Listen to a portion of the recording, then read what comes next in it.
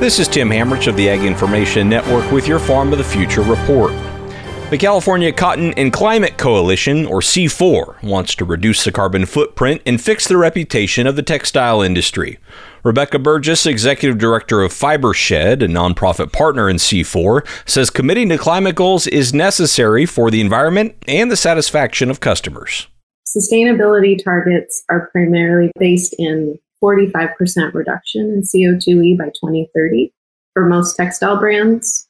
California's fifth climate pillar is soil carbon sequestration. The customers are absolutely looking for more natural fibers. I see it all the time. They don't want to wear plastic. Some of them don't know about any better, but a lot of them are asking to wear natural fibers, and they want to know how those fibers are farmed.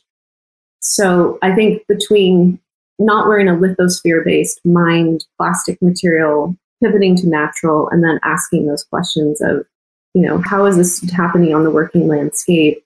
Can we find out more? And beyond just a certification too. I think having a level of transparency to actually see the farm at work, that's even more powerful than just putting a stamp on it.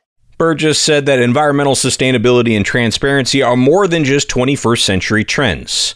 They're the future for many industries, including textiles. This is Tim Hamrich with the Farm of the Future report, brought to you by the Ag Information Network.